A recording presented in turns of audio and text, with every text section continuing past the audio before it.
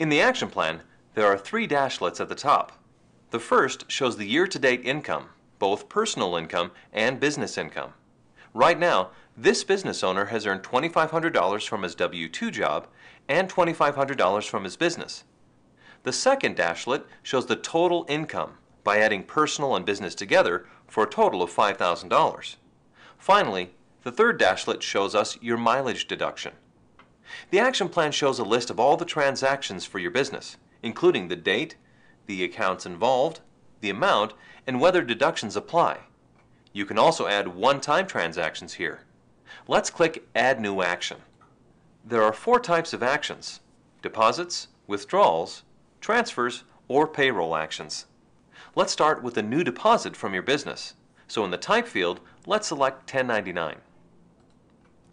You can add different sources of income by selecting Add Edit from the menu. On the Income Sources menu, select a name for your income source. Select Business if the income is going toward your home-based business, or Personal if the income is your personal income. You can add as many sources of income as you want. Next, click the Date field and select your deposit date from the calendar that appears. In the To field, let's say that this deposit is going into your checking account. Let's enter $1,000 as your gross amount, and because it's 1099, the net amount is also going to be $1,000. For W-2 and other types of income, we can enter the amounts that are withheld from each paycheck, and UDeduct will keep track of them as well. But let's keep your gross and your net as the same amount for now. After entering any other information in the Memo field, we can click Save. Once we've saved the action, UDeduct automatically adds it to your action plan. After this income reaches your checking account, we can record this transaction by selecting the action and clicking Record Transaction. The Record Transaction menu lets you edit your transaction. If we didn't earn as much as we'd planned, or if it came through on a different date, we could adjust the action and hit the Execute button. Let's say that we earned $1,200 instead of $1,000. So we change the gross and net amounts to match before hitting Execute. Back on the action plan, your dashlets have changed. Now we've made $3,700 in business income this year for a total of $6,200 this year. As you record your income and tax-deductible expenses, your dashlets will keep you updated. Let's add another new action, a payroll action for paying an employee. Click Add New Action and select Payroll.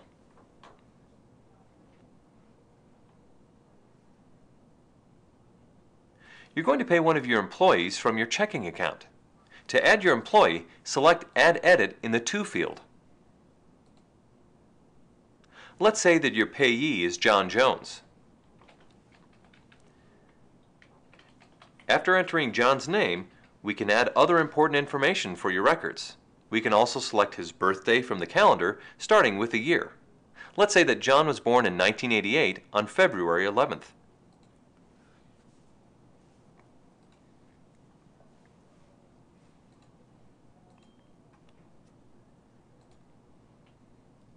Next, we can select a relationship to let the program know if the payee is your child, dependent, or spouse. In this case, John isn't a relative, so select None and then click Add.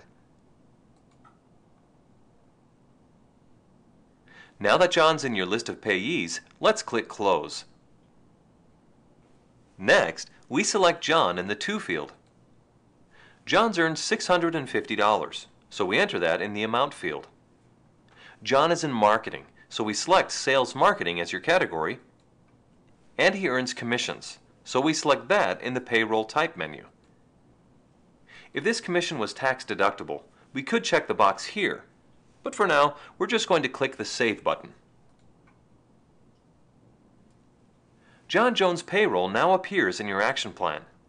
So let's say that we've paid John and it's time to record the transaction. Let's select it and click Record Transaction. The program gives us the option to update the information we entered earlier and add other payroll statistics such as hours worked and hourly rate. We're finished here, so let's click Execute. Now that we've executed a few actions, we can view them by clicking the History tab. You can change this information using the same processes you used to edit and remove actions. Just select an action and click Edit Transaction. This concludes the Action Plan module. If you have further questions, you can always start a chat with BizPack support by clicking this link.